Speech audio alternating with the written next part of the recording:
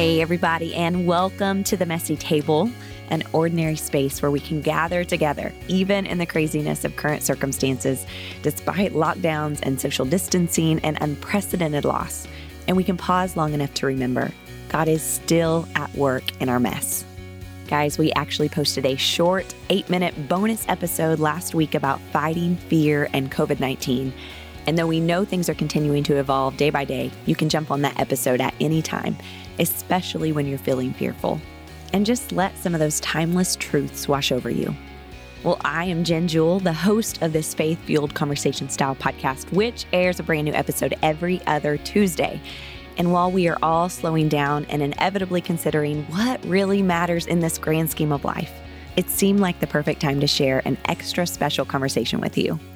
So last month, right before this coronavirus pandemic started to flare up here in the United States, my husband, Derek, who's a pastor on staff at our church, Life Church, and I were on a quick trip to California where we had the opportunity to sit down and chat with an incredibly wise man. And we thought we'd pass that wisdom along to you as well.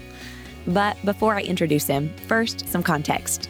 Basically, throughout my husband and I's entire marriage, we've found the conversation between science and faith to be one of importance. And whether that's especially fascinating to you or not, guys, this generation is here for it. They're asking good questions, crucial questions, like, can science and faith really mix? Or do I have to choose just one? Does Christianity have a reasonable foundation, or is it simply a wishful leap in the dark? Should we cling to faith and just ignore science? Or cling to science and ignore faith? And though we absolutely do not have all the answers because we are finite human beings, creating space for dialogue and conversation surrounding these important topics is a worthy goal. So that's what this is. The start of a conversation that, yes, is incredibly complex, and we can only scratch the surface here in a relatively small amount of time, but we think it's worth digging deeper. You know, if you think about it, the Bible makes some pretty audacious claims, like, in the beginning, God created the heavens and the earth, as opposed to many gods or an eternal universe, which was popular at that time. Like Job 26:7, God stretches the northern sky over empty space and hangs the earth on nothing. Like Psalm 19, 1-2, the heavens declare the glory of God. The skies proclaim the work of his hands. Day after day they pour forth speech. Night after night they reveal knowledge. Like Psalm 104:24, O Lord, what a variety of things you've made. In wisdom you have made them all. The earth is full of your creatures. Like Romans 1:20, for since the creation of the world, God's invisible qualities, his eternal power and divine nature have been clearly seen, being understood from what has been made, so that people are without excuse. So, joining Derek and me for this conversation is someone we really respect. Dr. Hugh Ross is an astronomer and astrophysicist who has a degree in physics from the University of British Columbia, a PhD in astronomy from the University of Toronto, and has done years of postdoctoral research at Caltech. On top of that, he's the founder and president of Reasons to Believe, an organization dedicated to demonstrating that science and biblical faith are allies, not enemies. In fact, he's devoted his life to consistently learning new things from both scripture and science, as well as writing books and speaking to seminaries, universities, churches, and various conferences about his passion to share the reasons behind his faith. Well, before we dive in, a couple of quick disclaimers. First, you might have noticed this episode is a bit longer than usual. We talked about cutting it back, we talked about splitting it into part 1 and part 2, but we just couldn't do it, and you'll see why. We also figured you are big boys and girls, and if we can all watch a bunch of movies and Netflix shows while stuck in our houses, then you know where to find the pause button if you need to use it. Secondly, I want to point out the obvious, that, of course, various scholars, pastors, theologians, and scientists, even within the Christian community, have differing interpretations on some of the details of, for example, how God got things started, or how God will cause things to end, and other things in between. So when it comes to biblical scholarship, it's important to remember there are essentials and non-essentials. And though we will graciously venture into some non-essential territory in this conversation because we think you can handle it, we will always come back to the basics, the core of what we know to be true. So whether you've called yourself a Christian for a really long time, or maybe you're still kicking the tires on this whole God thing, y'all, either way, we are so truly honored you're here. Grab your coffee, make yourself comfortable, and join us for a chat with Dr. Ross. Well, Dr. Ross, welcome to the Messy Table. Thank you. Table looks pretty neat, actually. We're not messy enough. Well, we're so excited to be here with you. Jen and I are just thankful for you. We're thankful for your ministry and just appreciate your passion to reach people for Christ. So now, for the record, for all the listeners out there, you're an astronomer, you're an astrophysicist, you're a cosmologist, not a cosmetologist, because you don't do hair. I don't do hair. Just for the record. And I'm not an astrologer either. Right. Very different things. So we're eager to just dive in and ask you approximately 1 million questions. Are you ready? A few less than that, please. First, just kind of give us a glimpse into your life. Tell us who you are and what you're all about. Well, I was born, raised, and educated in Canada, but I've been living here in the U.S. ever since I began postdoctoral research studies at Caltech. And it was at Caltech that I wound up meeting my wife. So I've been married for the past 4 decades. We got 2 sons. One's an artist, and the other one is getting his doctorate in clinical neuropsychology. And my wife and I founded Reasons to Believe about 35 years ago. Awesome. 4 decades married. Congrats. Yes, thank you. I love it. Okay, so like you said, you're a highly revered astrophysicist and you're Christian, but it hasn't always been that way. So take us back, give us a little backstory on you. Well, I really didn't get to know Christians well until I showed up at Caltech. They're hard to find in Canada. I was not raised in a Christian home, but I was raised in a very moral home. I mean, my parents really stressed good morality, even though they didn't believe in eternal life. But it was in my early years, I was 7, when I really got passionate about studying astronomy. I came home with 5 books on physics and astronomy from the Vancouver Public Library and did that every week as I was growing up. And when I was 16, I did an in-depth study on cosmology. That's the science of the origin history of the universe. And that's when I recognized that of all the different explanations for the origin of the universe, the Big Bang was fitting the observations. And if it's Big Bang, there's a beginning. If the universe has a beginning, there must be a cosmic beginner. So about the beginning of my 17th year, I said, I need to find that cosmic beginner. The first place I looked for were in the writings of the philosophers, especially Immanuel Kant and René Descartes. I found some serious disappointments in reading their books. And then I began to look at the holy books that undergird the major religions of the world. And went through the Hindu Vedas, the Quran, the Buddhist commentaries, Zoroastrianism.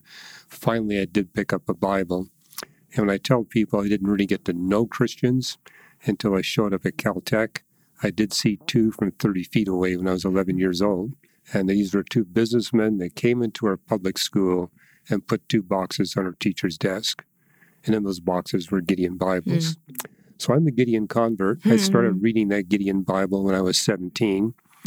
And after studying it for 18 months, realized that it accurately predicted not only future historical events, but future scientific discoveries. I saw that it actually taught all the fundamental features of Big Bang cosmology thousands of years before we astronomers discovered that the universe had those characteristics. That it wasn't eternal. It wasn't eternal, that it had a space-time beginning, that it expanded from a space-time beginning under laws of physics that don't change. And so it was at age 19, I said, this is obviously not from a mere human source. It must be inspired by the one who actually did all the deeds. And so I signed my name on the back of a Gideon Bible at age 19, committing my life to Christ. But that was also the beginning of my evangelism ministry, because I spent 18 months studying the Bible for an hour or 2 a day, and I drew the conclusion, becoming a Christian means you have to make Jesus, the creator of the universe, the most important person in your life. You have to be public about your faith. You're all in, or you're not really at all. That's right. Yeah, and realize this is a commitment that God calls every Christian to follow. So I began to look for opportunities to share my faith, because I kept my study totally secret. Nobody knew what I was doing, not even my family members. But when I signed my name in that Bible, I realized I can no longer be private about this. It has to be public. Okay. So you mentioned studying other holy books in your quest for truth. What was it that made you disregard them and really cling to Christianity? Mainly historical and scientific errors. Okay. I figure, hey, if this is really from the one that created the universe, he's going to tell us what's really going on, and it's not going to be filled with errors. When I looked at the Vedas, for example, it talked about the universe oscillating through multiple beginnings and endings, with a period of 4.32 billion years between one beginning and the next beginning. And we now know that that doesn't fit the observations.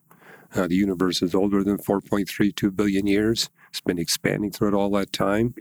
And we also know the universe can't rebound from one period of expansion to the next period of expansion. The entropy measure is way too high to permit that to happen. And when I looked at the Buddhist commentaries, I saw they were basically teaching the same cosmology. When I looked at the Quran, they have multiple creation texts, one that's practically borrowed from the Bible, but they contradict one another, especially one text that says that the planets are more distant from us than the stars. And even with the naked eye, we know that's You're like, not true. nope. Dr. Ross, I love your story because it has such a different narrative than what the world tells us. The world tells us that science and the Christian faith are enemies to each other, but you're saying they're allies, and it's actually what led you to faith. Well, I began recognizing that there's a God that created the universe, and if this God is communicated to us through some kind of holy book, it's going to have the same message as what we see through the book of nature. And that's kind of a core of the Christian faith. When you read the Bible, it repeatedly talks about how God reveals himself through two books, the book of nature and the book of Scripture. That was unique to the Bible, so that's something that caught my attention. I also was impressed that when the Bible dealt with creation texts, it followed the scientific method. And that was brought into my life from grade 1 onwards. And it took me another 10 years to realize why the Bible so carefully followed the scientific method. That's actually where the scientific method came from. So the Bible not only challenges you to put everything to the test, it shows you step by step how to put everything to the test. So you talked about that a beginning points to a beginner. You know, there's kind of mixed reviews, I feel like, on Christians on the topic of the Big Bang. But really what you're saying is there's a beginning. There's a beginning. It's a space-time beginning. I mean, you do see concepts of beginning in other holy books, but what's unique about the Bible is it talks about not just the beginning in matter and energy, but of space and time itself, and talks about God's activities before he created time. The expansion of the universe is unique to the Bible. In fact, no other book even spoke about cosmic expansion until the 20th century. So the Bible was ahead of the astronomical curve by a good 2,600 years. Right. So Jesus says, you know, to love the Lord your God with all your heart, soul, mind, and strength. And I think sometimes the mind gets put last, like we should check our brain at the door and just have enough faith. And so what is your perspective on a blind faith versus an evidential faith? Well, I see no support for blind faith in the Bible. I mean, you find several Greek and Hebrew words that are translated as faith into English. Every one of them has a definition, acting upon established truths. You don't have faith if you haven't taken the steps to determine whether or not it's true. But neither do you have faith if you don't act on what you now know to be true. So a lot of people believe in God, but they don't act upon it. Right. And going back to the scientific method that you talked about, for those who are like, okay, now wait, how does this fit? Where is this in the Bible? Give us a little context. Well, when you look at the different creation texts in the Bible, the ones that are chapter length or longer, you see that it does follow this pattern. Probably the most obvious example is the first page of the Bible, Genesis 1. Step 1 of the scientific method is do not interpret until you establish the point of view or the frame of reference. And step 2, do not interpret until you establish the starting conditions. Well, we see this in Genesis 1:1. The point of view is the universe. God created the heavens and the earth. Keep in mind, there's no Hebrew word for universe, but they got this phrase, the heavens and the earth. It means all of physical reality. But when you go to Genesis 1:2, it changes the frame of reference from the universe to the surface of the waters of planet Earth. The Spirit of God is hovering over the surface of the waters of planet Earth. And likewise in Genesis 1:2, it gives us the 4 initial conditions before God creates in the 6-day sequence. That's empty of life, unfit for life. There's water over the whole surface of the earth, and it's dark everywhere in the surface of the earth. And it makes a huge difference if you have the frame of reference for the 6 days on the surface of the earth, below the clouds, as opposed to what's common with a lot of people read the Bible. They think it's God above the clouds telling us what's going on. If you put God above the clouds, what you get in the 6 days is almost 100% scientific nonsense. You put the frame of reference on the surface of the waters below the clouds, you get a perfect fit. I'm just following Galileo. He was the one who said the biggest mistake you can make in Bible interpretation is to get the wrong frame of reference. So true. So in your research, what have you found to be the most compelling evidence that there has to be a God, that there has to be a beginner at the beginning? Well, the space-time theorems are very compelling. These are theorems that basically state if we live in a universe that expands on average throughout its history, then there must be a beginning of space and time, implying there must be an agent outside of space and time who created our universe of matter, energy, space, and time. So at a minimum, what we get from these space-time theorems is that there must be at least a deistic God behind everything, a God that creates the universe, sets up all the laws of physics. And keep in mind, only a universe that expands on average throughout its history will permit physical life to exist. I don't want to deceive people. Astronomers have come up with ways of looking at the universe where there is no space-time beginning. But every one of those models does not permit the existence of physical life. And here we are. And here we are. So the fact that we're here yeah. means this kind of God must exist. But I think what's most significant is that this God that transcends space and time is a personal being. And that's kind of where the debate has shifted in astrophysics, where there's now a consensus that there is this causal agent, but many of my peers are insisting it's not a personal being.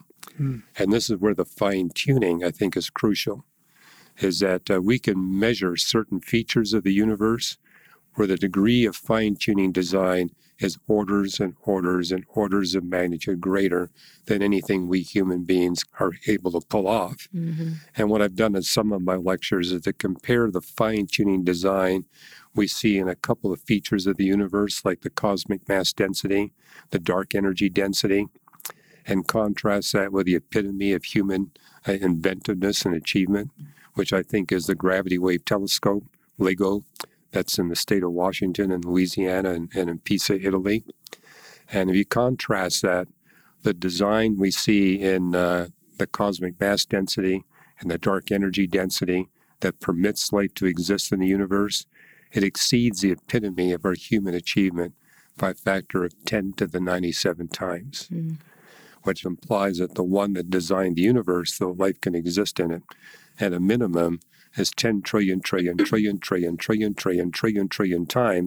more intelligent and more knowledgeable than the Caltech and MIT physicists that invented and designed this machine, and at least that many times better funded than the U.S. government that made it possible to build it. Who was that? Yeah. Well, my whole point is when you look at intelligence, knowledge, creativity, and power, those are attributes that only a personal being can manifest. We're no longer talking deism, we're talking theism. And I think we can get to Jesus Christ when we realize the fine-tuning is most spectacular in the context of what's needed for billions of humans to be redeemed from sin and evil within a short period of time. That's where you get the most spectacular fine-tuning design evidence in the sciences, which means that this personal being is a redeeming being. It's a God that wants to redeem free will human beings unto himself in such a way that they're permanently delivered from evil and suffering. Man, Wow. We could talk about fine-tuning for this whole podcast and never stop. Our son right now, actually, he's learning about the planets and the different atmospheres on different planets and all the extremes. And, just talking about how, man, anytime we have a 70-degree, sunny, perfect, beautiful day, like that's a miracle. It's a miracle. We need to recognize it. Yeah, and here in California, we get to witness that miracle almost every day. I know, man. Which is a reason to believe all in itself. Yeah, right? don't twist my arm. Well, one thing you can share with your son is that we now know that each of the 8 planets in our solar system must be designed exactly the way they are for advanced life to be possible on Earth. we not only have to design our planet, our moon, we got to design the other 7 planets. Every one of them plays a role. And I joke that when our family celebrates Thanksgiving, we allow time to thank God for Neptune and Mars and Venus. It's important. Yeah. It's So important. what I hear you saying is there's evidence that our God is a personal, relational God because of the complexities of the universe, the fine-tuning detail that he is an intimate, caring God, that everything that he has created, every event in history is what allows human life to exist, to thrive. And when you look at the fine-tuning evidence, it's spectacular at the level of what you need to get a bacterium. Far more spectacular if you want microbes existing for a long enough period of time to chemically transform our planet for more advanced life. The fine-tuning goes up dramatically when you go from microbes to plants and animals, and far more if you want human beings. But the greatest fine-tuning is what you need to get humans that can be redeemed from sin and evil. And when you go look at the biblical creation texts, I mean, one thing that struck me when I was comparing the different holy books, the Bible has a lot to say about creation and science. Instead of one creation text, you get over 24 lengthy creation texts. And that's not limited to Genesis, right? Oh, As no. I know you talk about a lot. Almost every book of the Bible addresses the topic of creation.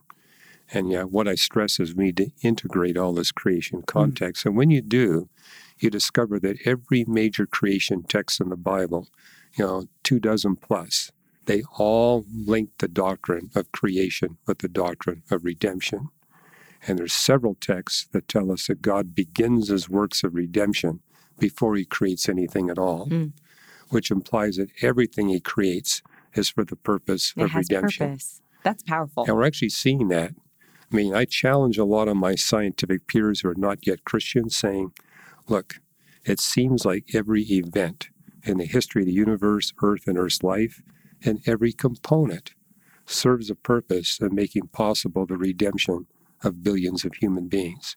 You may not believe this, but if you'll simply do your scientific research from a biblical redemptive perspective, let's see if it makes you a better scientist. Let's see if it makes you more efficient in understanding the scope of nature and in predicting future discoveries. Right. And obviously, we know the Bible isn't here to tell us every single tiny detail about the world. There's nothing in it about microwave ovens. Right. That's true. But what it tells us is with purpose. Yes. I mean, the Bible is not a scientific textbook, but compared to all the other holy books, it's got more than 10 times to say about creation and science than the rest of them combined. And so it's, I think, important that we look at those. Yeah. And that's the whole basis of the 2 books doctrine.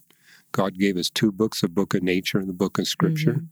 Where they overlap, they corroborate one another. That's good. And God wouldn't give us 2 books if they completely overlap. Creation declares his glory. But neither would he give us 2 books if there was no overlap at all. And that's what we see when we look at both books. We see that there is that significant overlap, which means we can take the book of nature, which everybody has seen, to bring them to the book of Scripture. All right. So while we're on the topic of creation, we have some specific questions we would love to ask you. We'd love for you to unpack the creation event from your perspective and from your research.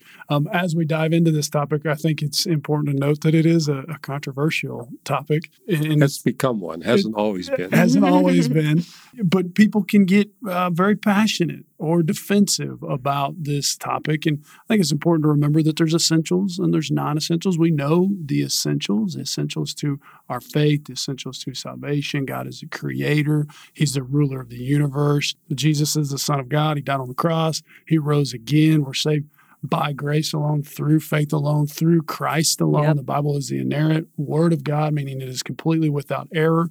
I love in John 13:35, it says that they'll know you're my followers by the way that you love. And when I've heard you talk about this, I've even heard you debate this with other followers of Christ who have got quite defensive or even downright rude at times, right? But I've always seen you stay calm and you respond in love. And I've watched your demeanor, and I really appreciate that about you. So could you unpack kind of your perspective on that? Well, we see in 2 Corinthians 5 that we who are followers of Jesus Christ are ambassadors for peace. basically calling unbelievers to make peace with God. And we need to realize these unbelievers watch us. And if we're not able to make peace with one another on the issues that we divide over and be able to dialogue on those divisive issues with love and charity, they're not going to trust us. And so when I'm involved in these kinds of debates where people get rude and nasty, I just try to remind them there's a mission field to be won. That's right. And our demeanor is going to speak louder than our words. But we should be able to have these conversations because we do have an intelligent faith, even if we say, okay, we might see things a little bit differently. That's okay. Well, I think this is an apologetic argument for the Christian faith. When I look at the different religions of the world, what's unique about Christianity is that it encourages free market dialogue on philosophical and theological issues. And so there's room for disagreement and debate. Whereas I found in many of the non-biblical religions, there's no room at all. You have to be in lockstep with what's being taught. And I think that's a problem, too. I'm seeing a lot of Christian churches, not enough opportunity for debate and dialogue. Yeah, we got to be able to have these conversations because they're important. They're important. And, if you're not dialoguing and debating on the important issues of life, then I don't think you're in step with what the Holy Spirit wants. Well, what's the verse that talks about to test your faith, hold on to what is good? Or 1 Thessalonians 5:21, test everything, hold fast to that which is good. Thank you. I knew you'd have it in your back pocket. on top of it right there. And we should be able to have these conversations and do so in a way that's life-giving because there are various interpretations on non-essentials where the Bible doesn't speak 100% clearly. And so God welcomes us to question, to seek Him, to grow in wisdom. And that happens He wants through us to continue discovering and learning. Yeah, and that's not going to happen if we're not willing to engage on these issues. That's right. Definitely. Okay, so we all believe the Bible is true. We're all clear on that. Absolutely. So there's obviously differing opinions on the topic of the age of the earth and the length of the creation days in Genesis. What is your opinion on the age of the earth and those creation days? Well, as far as the age of the earth goes, we scientists have it pinned down to remarkable accuracy, 4.5662 billion years, plus or minus 0.0001 billion. And that's based on? Best measurements come from looking at these primitive meteorites that were the basis for the formation of the Earth, and we look at uranium-238, 235, thorium-232, and the decay products. These radiometric isotopes decay into lead-206, 207, 208, and 100% of the lead we see in the universe comes from the radiometric decay of heavier radioisotopes. There is no lead that doesn't come from any other source. So you can actually measure the quantities of lead-206, 207, 208, uranium-235, 238, and thorium-232. It gives you 6 independent tools for dating the age of the sample. Okay. And particularly that when you're looking at these 3 radioisotopes, they have half-lives of 14, 4.5, and 0.7 billion years. So you got the right half-lives to get an accurate date. That explains why we got such a very precise date for the age of the Earth.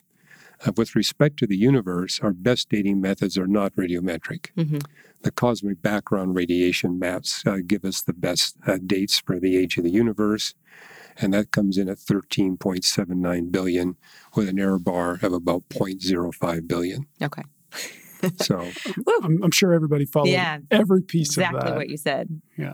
Well, in my book, The Creator and the Cosmos, I actually have many chapters showing the dozens of dating tools we have scientifically for determining this. But I find within churches, they're more interested in what the Bible's got to say about the age of the universe and the earth as opposed to the science. So, well, I've read the Bible, and it doesn't give me a birth certificate on when the universe or the earth was born. So. No, it doesn't. It doesn't give you a date, but it does tell you that the mountains are ancient, that the rivers are age-old. As I've engaged Christians, I think the big controversy, how long are these 6 days of creation? That's where the real thing goes. Yes. And we would love to hear you talk on that. Well, I never knew this was controversial until 9 years after I'd become a Christian. Okay. Because it took coming to the U.S. to realize, there are people that have a different view on this. That's interesting. But when I was 17 looking at the text, I said, well, there's a day must have at least 3 distinct literal definitions in the original language, because 3 are used on the first page. Right. Creation day 1, it's contrasting days and nights. There it's using the word day for the daylight hours. On creation day 4, it's contrasting seasons, days, and years. That's day for 24 hours. And Genesis 2:4 uses the word day Days, to refer to all of creation history. So as a day is a long period of time. The other thing I notice is that these 6 days are bracketed by an evening and a morning.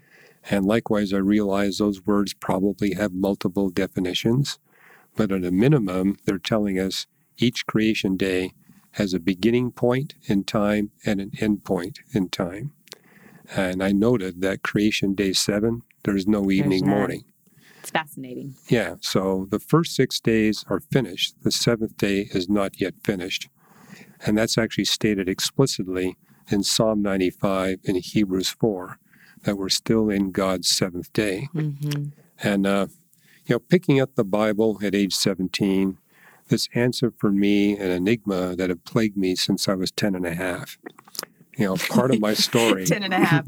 I have a 10 and a half year old, and I don't know that this same thing is going to be plaguing her, but keep going. Well, what happened when I was about 10 and a half, my parents thought I was being obsessive about my studies in physics and astronomy. And so they wanted to try to broaden my reading. So they bought our family this big, thick book on evolutionary biology. I was the only one that read it. But I told my parents, the numbers don't add up. We got all this speciation before humanity and hardly any afterwards. Can you tell me why? They said, go talk to your science teachers. And the science teachers said, we don't know. But when I read Genesis 1 for the first time, for 6 days God creates. On the 7th day, he stops creating. So that explained to me why we see so much evidence for new species of life appearing before humans show up and hardly any afterwards. For 6 days he creates, and the 7th day he stops creating. It also explained to me why so many astronomers believe in God and so few people in the life sciences. Because the difference is we astronomers are looking back in time when we look at distant galaxies, because it takes light time to reach our telescope. So almost all of our data comes from the 6 days. Whereas most research is in the life sciences, they're looking at life today on planet Earth. So their data is coming from day 7. And they say, we see no evidence for the supernatural handiwork of God. So tell us why exactly, when you look through a telescope, you're looking at the past. Well, when I look at the sun, I can show you sunspots. We've got telescopes here. We can look at the sun. Oh, let's do that. That sounds However, fun. you're going to be seeing those sunspots as they were 8 minutes ago. Right. Because it took light 8 minutes to travel from the sun to the telescope. So if I were to look at the Andromeda Galaxy, that's something else you can see with the naked eye. Looking at the Andromeda Galaxy, it's 2.5 million light years away, which means we're seeing the Andromeda not as it is today, but as it was 2.5 million years ago. And we astronomers now have telescopes so powerful, we can see the entire history of the universe. We can actually see the cosmic creation event by direct observations, simply by looking 13.8 billion light years away. What do you see? Well, what we see is there's no stars, no galaxies. We see that there is simply very slight variations in the hot spots and cold spots in the universe. The difference is only a 10,000th of a degree. So there's just these very subtle temperature changes. If we look earlier than that, all we see is bright light, because the universe is fully ionized at that point, which means it's so hot. There's no atoms. So there's no atoms. You can't see the temperature differences. However, when we look at the light, when the cosmic light, when light begins to separate from darkness and we can see these temperature differences, when we measure the polarization signal of those hot and cold spots, it shows us what the universe was like when it was 100 billionth of a trillionth of a trillionth of a second old. So that's so close by direct observations we can get to the cosmic creation event. Wow. I think that explains why we get the most compelling scientific proof for the God of the Bible in astronomy, because we have no access to the present, but we do have access to the past. And we can actually see the whole history of the universe. So you're living in the past, basically. Well, I tell my wife I can't be held responsible for what's going on in the present because all my data comes from the past. That's good. Nicely But, done. another thing that really blows me away is that if God had put us humans here earlier in the history of the universe, light from the cosmic creation event wouldn't have adequate time to travel along the space surface of the universe and reach our telescopes. We would not be able to see the cosmic creation event. And if you put us here any later, dark energy would be accelerating the expansion of the universe at greater than the velocity of light. Likewise, we wouldn't see the cosmic creation event. God put us here on like planet it was on Earth. purpose. I believe it's on purpose. He put us here, us humans, on Earth at the precise time when we can actually read the whole history book of the universe, from the beginning right up to the present moment. And I think what really seals that, as vast as the universe is, with 50 billion trillion stars, we're orbiting the one star where we get a clearer view of the whole history of the universe. If we were placed anywhere else, we wouldn't be able to see all of it. God wanted us to read the book. Wow. All right. So back to the days. All right. The Hebrew word is yom. Right. And you talked about the 4 different meanings. Well, 3 are obvious without looking at any Hebrew lexicon. Just look at what you see in the English translation. There's a 4th definition, which is part of the daylight hours. And so it's different from our English word day. The Hebrew word yom, translated day, has 4 distinct literal definitions. So even though I believe that these days are 6 consecutive long periods of time, I have no trouble signing a doctrinal statement that I believe God created it in 6 literal days, because the Hebrew word has 4 distinct literal definitions. And the challenge is, which of the 4 definitions is implied in the text? And you said it earlier, before you draw that conclusion, read all the creation texts in the Bible. And I actually devoted a whole book to this called A Matter of Days, where I take the reader through all 66 books of the Bible, and there you see an overwhelming biblical case that the days have to be long time periods. And it can't be as brief as 24 hours. Well, it's interesting. We know in Scripture that a day is like 1,000 years to God. And it's funny because I remember growing up, I would ask, how is this possible? And I remember my dad just talking about that the different planets just in our solar system have a different length of days, different hours. Right. And to me, just that simple analogy helped me to understand, okay, well then a day can be like 1,000 years to God or 1,000 years like a day. Well, for example, it takes the sun 250 million years to make one trip around the center of our galaxy. So there you get another day definition. And so what's a day to God? What's a day? And I think you actually see that when you go to Leviticus, because it talks about a different Sabbath period for the agricultural land. We're That's told, true. work it for 6 years, then the land is to have a Sabbath rest of 1 year. That's interesting. And so our Sabbath rest is 24 hours. The agricultural land is a whole year. God is not limited by biology. So his rest period could be any period of time he so desires. It's the same pattern, but different lengths of time. 6 and 1. I mean, I was in a debate just yesterday on Facebook over, what day should our Sabbath be? And I said, I think you're missing the point. The principle is we're to take regular time out of our work week to focus on the most important issues of life. And whether you make that a Saturday or a Sunday or a Thursday, it doesn't matter. It's 1 out of 7. Take 1 day out of 7 to stop what you're doing and focus on the most important issues of life. But the whole point is, our work can be so fascinating and demanding, that's all we do. And God says, no, you're going to die. You need to think about what's going to happen. There are issues of life more important than your work. And we all need regular time to focus on that. And our bodies need time to recover from the stress of work. And the agricultural land needs time to recover. Before the use of pesticides, if you didn't rest the land for a year, the nematodes took over.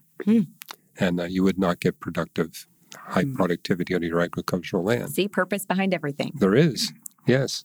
Absolutely fascinating. So if you don't mind, would you give us a higher elevation view of each of the 6 creation days or periods of time? Sure. Well, it tells us in Genesis 1:2, the Spirit of God was hovering or brooding over the waters. when it was still dark. And the word there, rahap in Hebrew, is used only one other time in the Bible, when a female eagle is brooding over her eggs that they're just about to hatch. So I believe that creation day one, it begins with God creating life on planet Earth. And that's the time. And the heavens and the earth were already created just in the beginning. Yeah. But what happens on day one is God transforms our atmosphere from being opaque to translucent, because it says, let there be light. And there was already light above the clouds, but it was dark underneath the clouds. Because of our perspective, again, the perspective is on the earth. And so on the earth, and where that gets explicit, and you can go to Job 38, 8 and 9. Job 37, 38, and 39 actually give you a far more detailed account of creation And this is God scientifically. speaking to Job. Yeah, it's not chronological, but you get a lot more scientific detail than you get in Genesis 1. And there it tells us explicitly it's dark because God blanketed the seas with clouds that kept the seas dark. Now, as an astronomy student, that was fairly easy for me because I knew that the primordial Earth had an atmosphere about 200 times thicker than it has today. That thick of an atmosphere would let no visible light through to the surface. So it made sense to you. It made sense to me. Venus, which has an atmosphere 80 times thicker than what the Earth has, the only light that makes it to the surface is at the reddest end of the spectrum. There's no blue, yellow, or orange light coming through at all. And so what happened on day one is God thinned out our atmosphere. What happened on day two, he set up a water cycle. Day two is the most cryptic. It just says water above and water below. But if you go to the book of Job, there's a chapter and a half on how God set up a complex water cycle with multiple forms of liquid precipitation and multiple forms of frozen precipitation. And what you see in Job 37 and 38, if we didn't have God setting up all those different kinds of precipitation, we could not have humans globally distributed on the earth. We'd be forced into one locale. We wouldn't be able to exist at all. And so again, integrating the creation text helps you understand what's going on in Genesis 1. The biggest debate I've seen is on creation day 2. I said, it's pointless. All you got to do is go to Job. You get a whole chapter and a half that tells you what God was doing. So go there, go to Psalm 104, go to Proverbs 8, go to the book of Isaiah. You get the whole point. By the way, today we understand explicitly how the miracles of creation day 1 and 2 occurred. The primordial earth with a thick atmosphere and a very deep ocean, more than 1,000 miles deep, experienced a collision/merger event with another planet. And so you got these two planets coming together, and that collision caused the Earth to lose its primordial atmosphere and its primordial ocean, and a much thinner atmosphere replaced it, and a much thinner ocean. That's a unique feature of planet Earth. It's a big rocky planet with a very thin atmosphere and a very thin layer of water. But if we didn't have that, advanced life would never be possible on the Earth. Matter of fact, I've written a blog talking about our understanding of this merger event. It also led to the formation of the moon. There'd be no moon without this merger between Theia and the Earth, this other planet. But the British journal Nature was disturbed that our understanding of this event demanded an extreme amount of fine-tuning design. So they called upon the modelers, redo your research models and see if we can lower this level of design.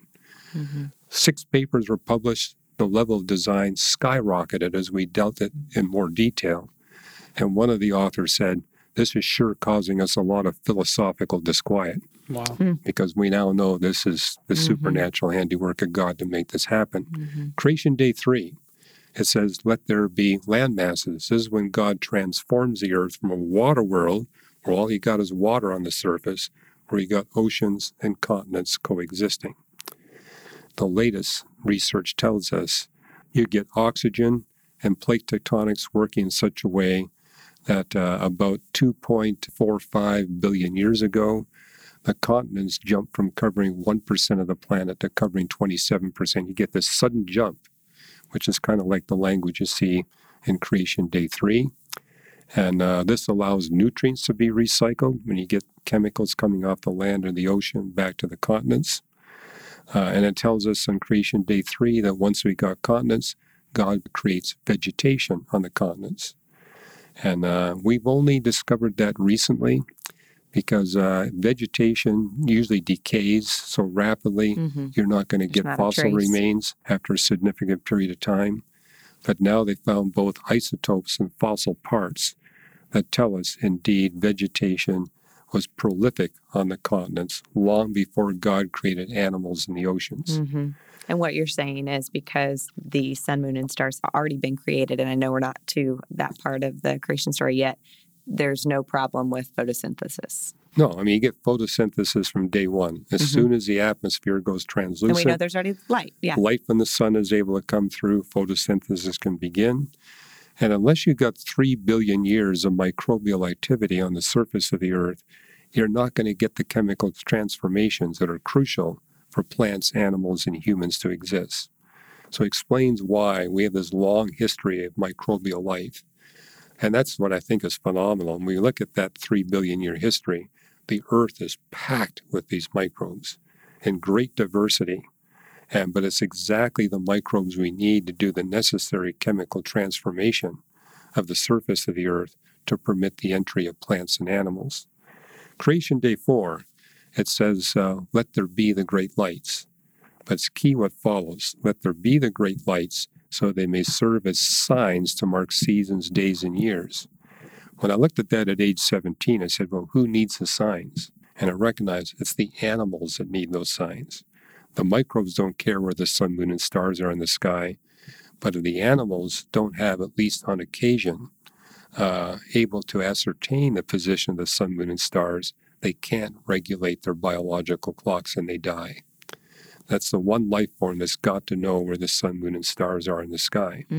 So you're saying they were already there, and then the atmosphere became transparent to where they were seen. So let there be, not God made them, but let there be. Well, it uses the verb let there be. It doesn't use the word create or made. And it's like what you see in creation day 1. Let there be light. God created light when he created the universe, but the light does not show up on the surface of the earth until the beginning of creation day 1. The atmosphere of the earth doesn't become transparent until day 4. And there's actually a new experiment done by physicists that proves that, basically recognizing that we now have an accurate measure of the oxygen content in Earth's atmosphere. So what these physicists did is they took the known atmosphere of the Earth and the oxygen abundance and said, okay, what kind of atmosphere do we get? And what they discovered is when you're below 1% oxygen, the atmosphere is so hazy that creatures on the surface are not going to be able to see the sun, moon, and stars in the sky. They're just going to see light, but it's just haze everywhere. And in their experiment, they raise the oxygen content up step by step and discover when it hits 8% oxygen, the atmosphere becomes clear. The haze is gone. And now these creatures can see this. Well, what we now know about the oxygen history of the Earth is that until 580 million years ago, the oxygen content was below 1%, except for a brief period from 2.45 to 2.2 billion years ago when it maybe hit 2%. At 2%, it's still hazy. You're not seeing anything. But what we see is this thing called the Great Unconformity. It's a geological event where you get this enormous, sudden chemical transformation of the atmosphere and the crust of the Earth. And the oxygen content jumps from less than 1% up to 8%. And this isn't a gradual thing. It jumps immediately up to 8%. And the moment it hits 8%, you got animals. I mean, this is called the Avalon explosion, where you go from nothing but microbes to animals that are as big as 2 meters across. And as many evolutionary biologists have pointed out, they come out of nowhere with no evolutionary history. But from a divine perspective, God is wanting to prepare our planet for human beings as rapidly as possible. Given the laws of physics he chose, he's going to be aggressive. So the moment it hits 8%, he creates this huge abundance of animal life. But at 8%, these are animals without eyes, brains, digestive tracts, or a circulatory system. If you want animals that complex, you need a minimum of 10% oxygen. Well, there's another event 543 million years ago where the oxygen jumps immediately from 8% to 10%. And the moment it's 10%, you got the Cambrian explosion, where you have over 50 phyla of animals with brains, circulatory systems, eyes, circulatory tracts. And again, they come out of nowhere. And you even see the most complex of the phyla we belong to, the chordates. They appear at the very base of the Cambrian explosion. And that's creation day 5. Mm-hmm. Let the seas swarm with these animals. That's the Avalon and Cambrian explosions. But in day 5, it talks about a later event where God creates soulish animals. Uses the word nephesh. There it's referring to animals that God endows with mind, will, and emotions so that they can form relationships with a higher species, referring to the future human beings. So these would be all the animals that we can tame to do our bidding, to serve and please us, and to emotionally relate to us. All birds and mammals are in this category. A few of the higher reptilian species are in this category, and no other life is. But those life forms need about 20% oxygen. And so there was a moment when it jumped from 10% up to 20%, mm-hmm. and now we got these animals. Mm-hmm. And this is the second time only you see in the text the word create. You see it 3 times, when God creates the universe, when God creates these soulish animals, and last of all, when God creates human beings. Mm-hmm. And that word is exclusively used for a brand new creation. So the universe is the first time you got matter, energy, space, and time. With these soulish animals, it's the first time you got soulish, like mind, will, and emotions, mm-hmm. and a capacity for relationships. For humans, it's referring to the fact that we're spiritual. I put it this way: God designed the birds and mammals to serve and please and relate to a higher species. He designed us human beings to relate to and serve and please a higher being. Mm.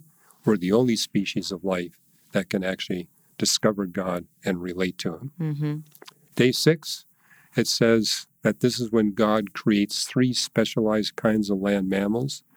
I want to be clear, Genesis never addresses when God creates the first land mammals, but it does tell us when He creates the later land mammals and identifies 3 kinds. The short-legged ones, referring to rodents and rabbits, 2 different kinds of long-legged ones, the herbivores and the carnivores. If you want more detail, go to Job 38 and 39, mm-hmm. which makes the point that God created these later land mammals to make sure that we can launch and sustain civilization. In the 21st century, we think we did it all on our own. The truth is, we would have been stuck in the Stone Age if it wasn't for these special animals that God created. So that's what day 6 is all about. Mm-hmm. God creating these animals so they can bond to us and serve and please us, and we can use these animals to launch and sustain civilization. And the day ends with God creating Adam and Eve, from whom we're all descended, and making the point, we're different from the other animals. Mm-hmm. They're not spiritual, we are. We're eternal, made in God's they're not. image. We're made in God's image. The other animals are not made in God's image. Right. You talked several different times about God creating. So you talked about it just the right time. God steps in and He miraculously creates. Right. So that's not these animals evolving over billions of years. It was God creating at a certain time. We do see microevolution going on in life. And I would expect that if God's behind it all.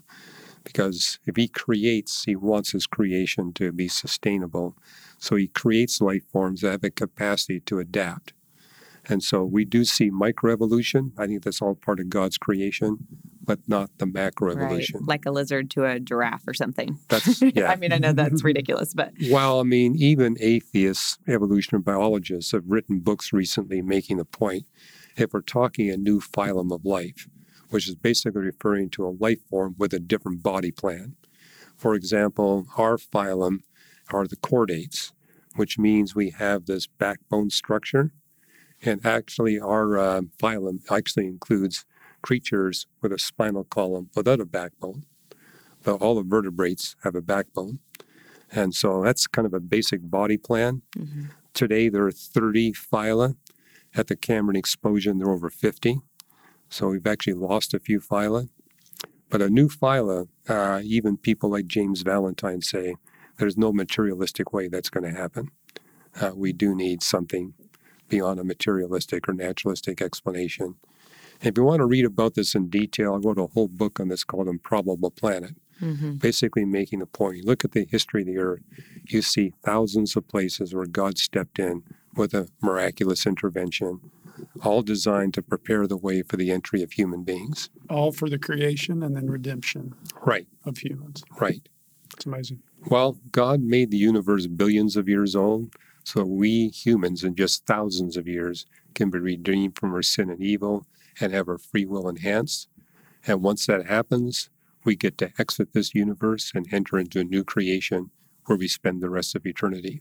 The fact that God makes us all happen in thousands of years, to me, is the greatest miracle of all that we can explore as scientists. Well, back to these long days. I mean, I know this isn't a new theory, and I know other people have different theories and believe different things. This has been debated since the beginning of the church. But I read that even Augustine, in his City of God, noted that it's extremely difficult or perhaps impossible to determine the length of these days. So he's basically saying, this isn't necessarily 24 hours. But here's the difference. When you look at the early church fathers and people who wrote all the way through to the Middle Ages, they debated this issue, the length of the days, but they didn't see it as a crucial issue. When you read the early church fathers, they've written a total of 2 pages over their 2,000 pages of commentary. It's a non-essential. Yeah.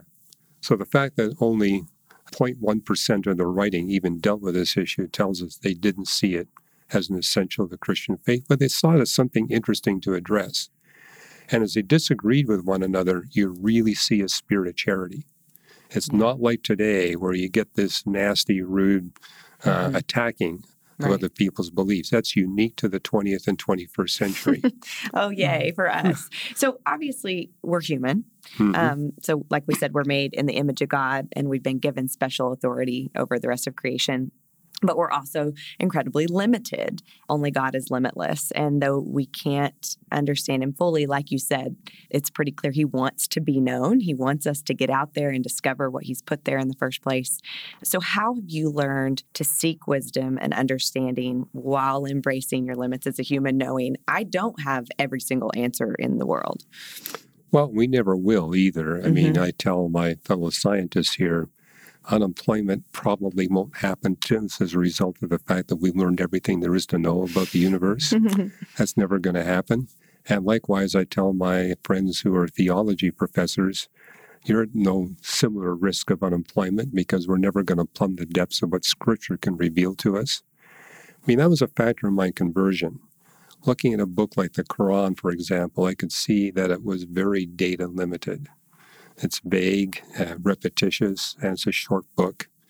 But when I look at the Bible, I realize this wasn't written by a mere human being, because if it was, I'd be able to exhaust all of its content. The fact that we can't tells us that this is from the one that created everything, but also means we need to be humble enough to realize we don't have a complete understanding. There's always more to learn. More to learn. And God I know you're commands discovering us. new things all the time. Well, when I speak on a university campus, I always tell the skeptics, if you're not persuaded today, wait a couple of weeks. Look at the scientific literature, and you will see a progressively stronger and stronger scientific case for the Christian faith and the God of the Bible. And we document that. You can go to our website, reasons.org/fine-tuning. You get to see the growth of the fine-tuning evidence over a 20-year period. And the growth is such that the evidence gets a minimum of 1,000 times stronger every month. So what about when there's not evidence? And let's talk about the miracles in Scripture, because obviously our faith rests on miracles like the incarnation, the resurrection. What is your perspective on miracles and supernatural things? Well, we're not able to prove scientifically every miracle that's described in the Bible, but we can prove several of them. I mean, scientists say, show me a miracle. And I say, well, how about the coming into existence of all matter, energy, space, and time? That's the biggest miracle you can ever uncover. We're a miracle right now. And that's one we got nailed down. So it's like, if you're talking smaller miracles, what's the big deal? But for example, many of the miracles in the New Testament are beyond scientific testing. But the fact that we can verify the ones mentioned in the Old Testament tells us, look, they're trustworthy. And we should be willing to actually look at those in the New Testament. And in the New Testament, it's not just scientific evidence. We got historical evidence. It's true. It's Paul who said that, if the resurrection of Jesus of Nazareth from the dead didn't happen, then we're to be pitied because we believed a lie. But he says, we know it did happen. And he cited the fact that there were 500 eyewitnesses still alive when he wrote that saw the resurrected Christ. He saw the resurrected Christ. The disciples saw the resurrected Christ. There's no body. I mean, if you want to put to rest the Christian faith, just produce the bones of Jesus. Exactly. Nobody's been able to do that. Nobody's done that. And it's like Christianity was born at a time of great political, not just political unrest, but political opposition. The Romans wanted to stamp out Christianity. Mm-hmm. The Jews wanted to stamp out Christianity.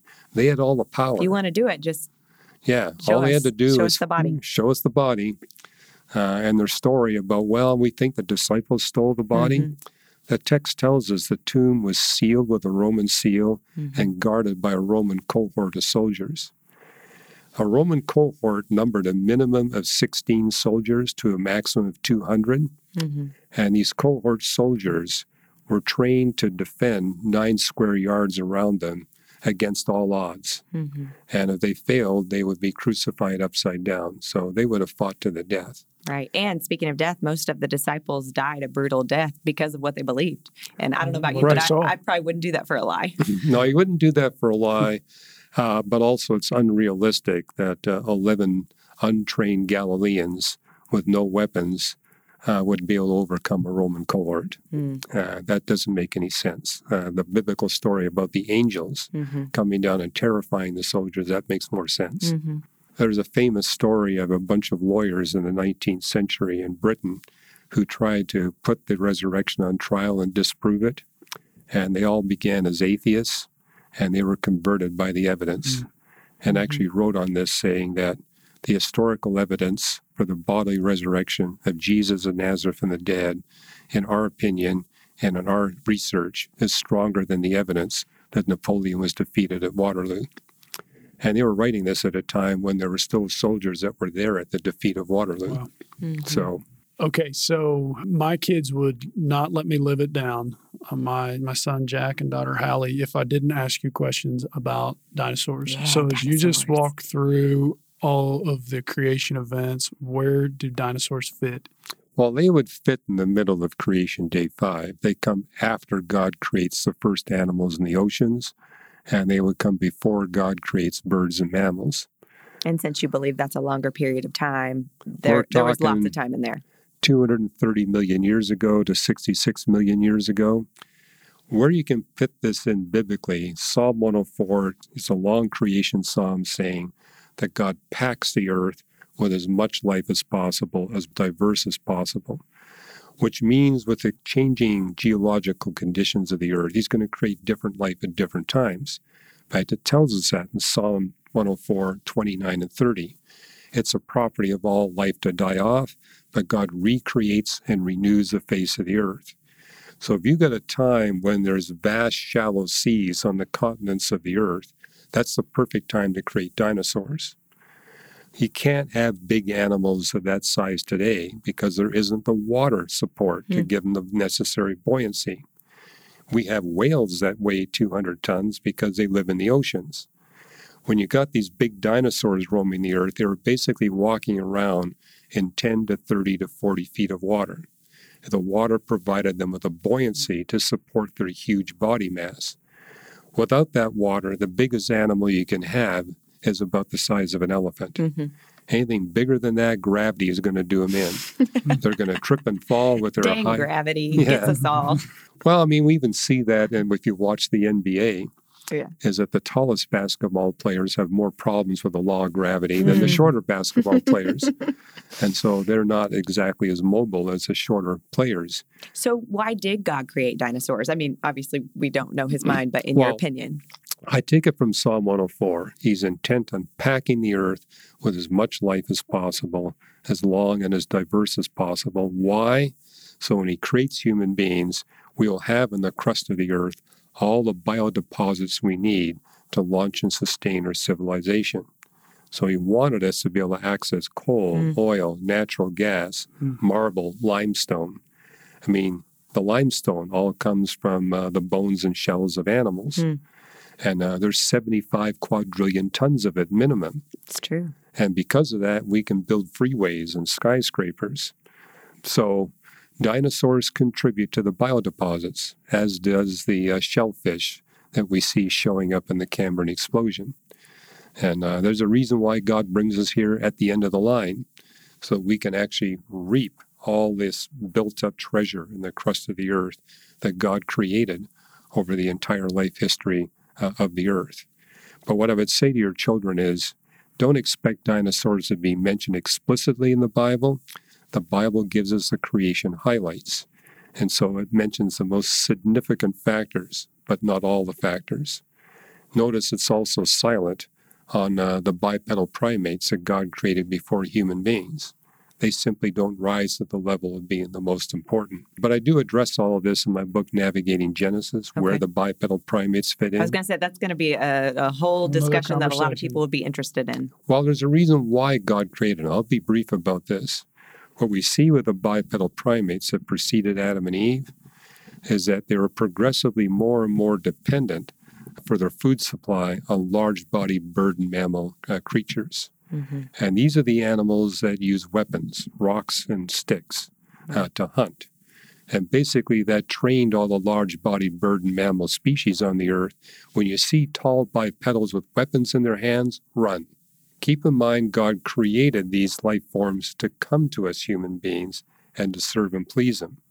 However, God knew that we humans would become sinners, and we become abusers of the animals we most desperately need to launch our civilization. But they're still in the animal category from your perspective. They are. They're in the category, same category, say the chimpanzees, the orangutan. Yeah, chimpanzees use weapons to hunt animals. So, and I know we probably can't get into all this right now, but you don't believe that Adam and Eve came from that, but that they were a completely new creation. I do, and I also believe the same thing's true of these bipedal primate species.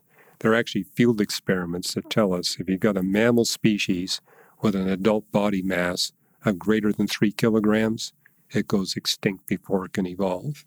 All the bipedal primate species were bigger than 3 kilograms. But here's what's interesting. When humans went into Australia, very quickly they wiped out 94% of the large-bodied bird and mammal species that existed there, and hence the Aborigines never got out of the Stone Age. Because Africa had about 10 different species of bipedal primates that preceded human beings, when humans went into Africa, the extinction rate was only 4.5%. Hence, people there had the animals they needed to launch and sustain civilization. Same thing was true of Europe and Asia, not true of North and South America and Australia. Okay, so I can just hear little red flags going off all over with our listeners, because I know that this is controversial. So what would you say to someone who either disagrees or is like, I'm not sure I'm following you? Where would you point them to hear more? Well, we've written a 400-page book called Who is Adam, where we go into this in great detail. And today there's a big debate over how we're to interpret the genetics of humans and these creatures that preceded us. Very complex.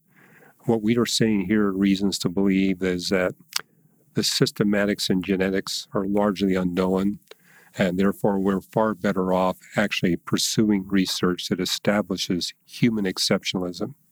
This is what the Bible tells us, is that we humans alone have the image of God, and we have abundant scientific evidence that tells us these bipedal primates that preceded us, no symbolic capability, no capacity to advance technology.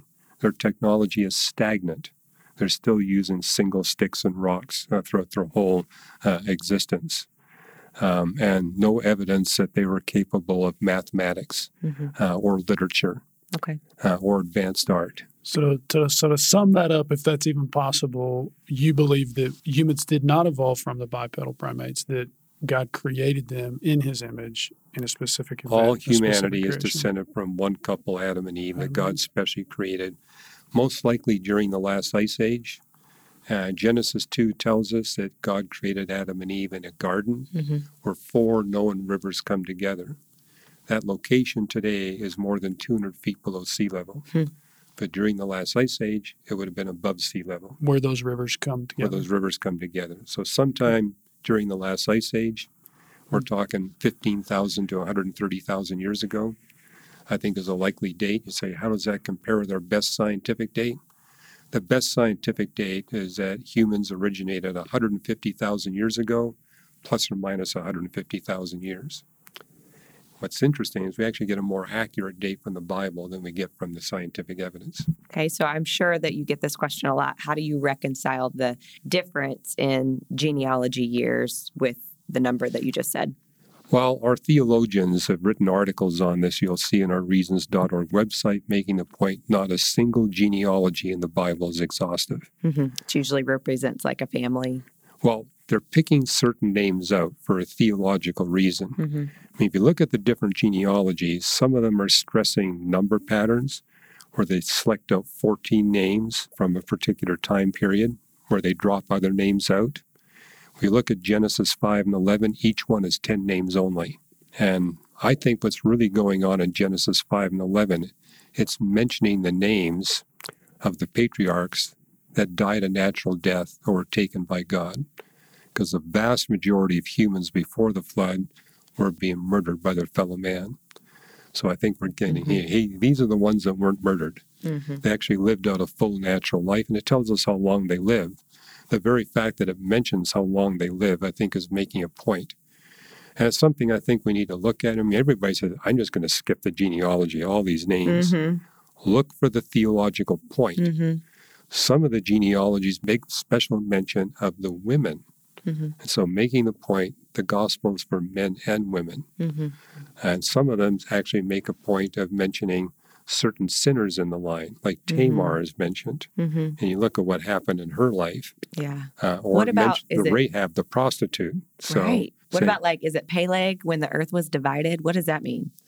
Well, what you see in Genesis 10 is God taking humanity from one locale and spreading them out over the whole face of the earth. And in Genesis 10:25, it says the world was divided in the days of Peleg. Now, during the last ice age, you had land bridges joining the continents. But as the sea level rose 400 feet, those land bridges disappeared. And I believe the land bridge is being referred to in Genesis 10:25 is the one joining North and South America to Asia, the Bering Land Bridge. During the last ice age, it was a 500-mile wide land bridge. But when the sea levels rose, you got the Bering Strait. And because of how ferocious the wave activity is in that strait, it prevented humans in North America from returning to Asia. Even though it was only 80 miles across, there was no way a boat at that time in history could make the transfer. And so the world became divided. So what would you say to someone, because I've heard this argument time and time and time again, someone who says, if you don't believe in Genesis, that these are 6 24-hour days, you're not a Christian, you can't trust the rest of the Bible, which I feel like that's a block to a lot of people. Well, I don't believe this, so I guess I can't be a Christian. That happens a lot. And again, I would point out, look, the date of the length of these days is not in any of the creeds of the church. The people who formed the creeds, which basically is designed, what are the essentials you need to believe to be a Christian? The fact that they're missing in even the very long creeds, like the Belgic Confession, the Heidelberg Confession, the Westminster Confession, these are very long creedal statements, and yet they drop that out, recognizing this is not an essential of the Christian faith. What's critical to believe, and you see this in the Westminster Confession, that God created in 6 days. But notice the Westminster Confession doesn't define the length of the days, recognizing there's 4 different ways to see those days. Lots of options. We just know God did it. God did it. That's the camp I'm in. God did it. Well, I think what's crucial, God did it in finite time. We're not talking infinite time. At finite time, 6 finite periods of time. How long those periods of time are, based on the word for yom. And I think it's also important to realize where we see the greatest fight over this issue are amongst English language speakers. And here's the challenge. If you're an English language speaker You're translating a language that has only got 3,000 words, if you don't count the names of cities and people, into a language that's got 4 million words. So true. And Hebrew's so a lot smaller. we presume as English language speakers, these words in the Bible have only one definition. To give you an example, the word earth that you see in Genesis 1, 5 distinct literal definitions. Because of how few nouns there are in biblical Hebrew, virtually every noun has multiple literal definitions. That's also true of the adjectives. They have multiple literal definitions. So how do you figure out which one you should adopt? Look at all 66 books of the Bible. There's 39 books written in Hebrew. Go through those 39 books. It'll help you to discern which of the different literal definitions you should use for earth or day or whatever. As we've been sitting here and I've been listening to you, which one I want to share with our listeners, it's absolutely amazing. You're sitting here without any notes. You know your study well, and I appreciate your passion. Well, I'm a little bit older than the two of you. We have notes. But a couple other things that I've noticed is throughout our time together, you've continually referenced that as science learns more, there's more papers that come out, there's more research that confirms the biblical creation events. That's correct. That's fascinating. The other is that all through it, you talk about the fine-tuning, the intentionality of our good God, all for the purpose of the existence of human beings, of advanced life, and then for the redemption. Well, I'm so passionate about this. Every week I discipline myself to write a blog called Today's New Reason to Believe, drawn from the latest scientific literature showing amazing scientific discoveries that make a stronger case for the Christian faith. Those blogs, they can access them for free at reasons.org. Such a great resource. Every week you can go to the water cooler with something new. Something new. Okay, so I've read your book, Always Be Ready. It's amazing. I actually meant to bring it. It had a billion highlights in it, and then I left it, but that's all right. And it has more of an evangelistic bent than your other books. So tell us about your passion, as 1 Peter 3:15 says, to always be ready. Well, it's always be ready to present sound reasons, good reasons for your faith in Jesus Christ and the Christian faith, and to be able to present it with gentleness, respect, and a clear conscience. And my wife and I wrote the book Making the Point. Yes, we have to point out Kathy, reference Kathy. Well, I wrote the book, but I wanted to have some of her stories in there. Okay. And we actually included stories from quite a few people that have been part of our ministry over the years. And so it's not just my writing that's there. Most of it's mine, but a lot of it's joint effort. Joint effort, right. But our whole point is, if you as a follower of Jesus Christ will put 1 Peter 3:15 into practice, you'll see God doing amazing miracles to bring people to you that He has prepared in advance to hear and respond to your good reasons. And the book is just filled with stories saying, you know what you see in the book of Acts? I mean, I don't know of any Christian who's read the book of Acts and says, wow, what an amazing thing to be able to see these kinds of things going on.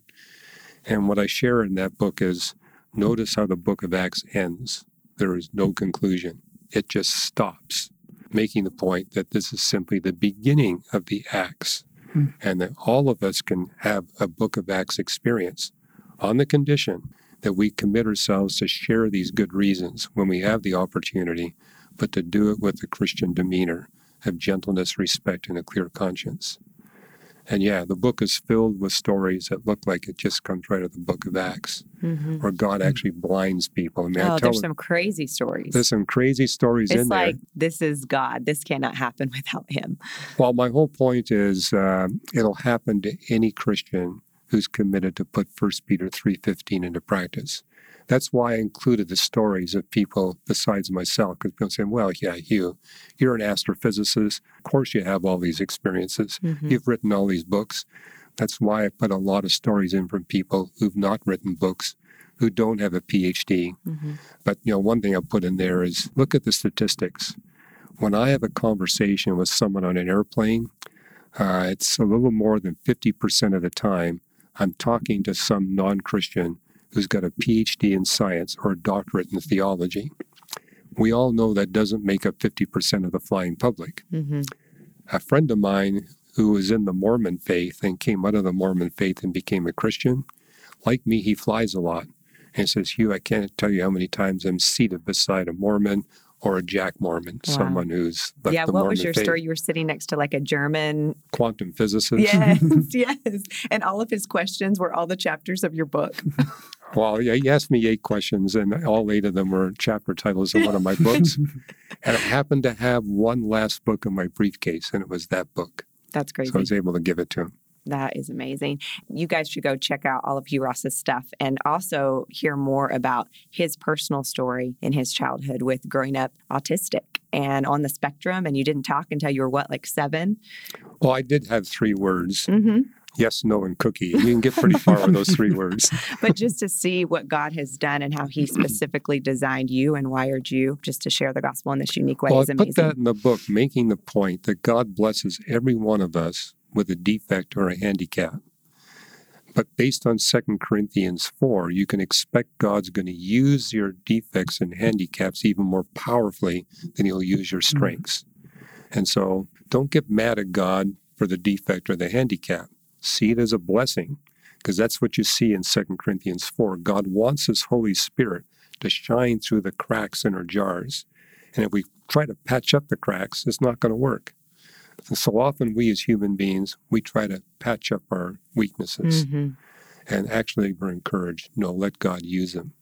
That's so rich. In our weakness, he is made strong. He shows his strength. He shows his strength, but you got to let him do it. So good. Do you have one final word of just advice or encouragement, just something you want everybody to hear? Well, if you want reasons, the reasons are there, and there's more reasons coming every day. Take a look. It's a lot of fun. And if you're already a believer, look for opportunities to share these reasons, because you're going to see God use you in amazing ways. Yes. Thank you so much, Dr. Ross. You are You're awesome. Welcome. Oh, thank you. Well, today we covered a lot of ground. We know it's a lot to process, but we hope as we are all considering what really matters during this unsettling time, that this conversation will serve as a catalyst to get us all thinking a little bigger and digging a little deeper. Most of all, I'm reminded that it was God who took nothing and created every single thing we could ever discover. And he is a God of order and intention and purpose, just as he's always been, guys, long before we showed up on the scene. Even when it feels like this world has turned upside down, y'all, he is not surprised by anything, and he's the one we can trust. Hey, as much as we'd like all the answers, our goal can't be to know everything, but it is to know him, and he has purposely revealed himself through his word, through his creation, and through his spirit. So if you've ever felt pushed into a corner to choose faith or science, the truth is, science is simply uncovering what God's already put here in the first place. No, our faith is not a blind, wishful leap based on nothing. Instead, he's given us a firm foundation to stand on. And though, of course, we are still continuing to discover exactly how God did it, the bottom line is, he's the one who did it. Well, wrapping up, as always, all the resources mentioned can be found in the conversation notes. Don't forget to subscribe wherever you subscribe to podcasts so that these episodes can just magically appear on your phone. And you can join the conversation by connecting with us on Instagram at The Messy Table Podcast. Last, we do want to mention, be sure and check out Reasons to Believe at reasons.org. And in addition to Dr. Ross's books, he's partnered with several other scientific organizations within the Christian community to compile their individual studies and assessments into one book, offering a variety of theories on origins and creation from a biblical standpoint. It's called 4 Views on Creation, Evolution, and Intelligent Design, and some are components for young Earth, some older, some evolutionary creation. But most importantly, all of these Christian scientists, though they do have differing interpretations on some of the non-essentials, they 100% agree that God did it. And no matter how our human theories eventually pan out, guys, one day, every knee will bow and every tongue confess that Jesus Christ is Lord. Friends, as you hunker down, as you teach your children at home, as you drive to the hospital to care for patients, remember, yes, life is messy, but God is at work in our mess.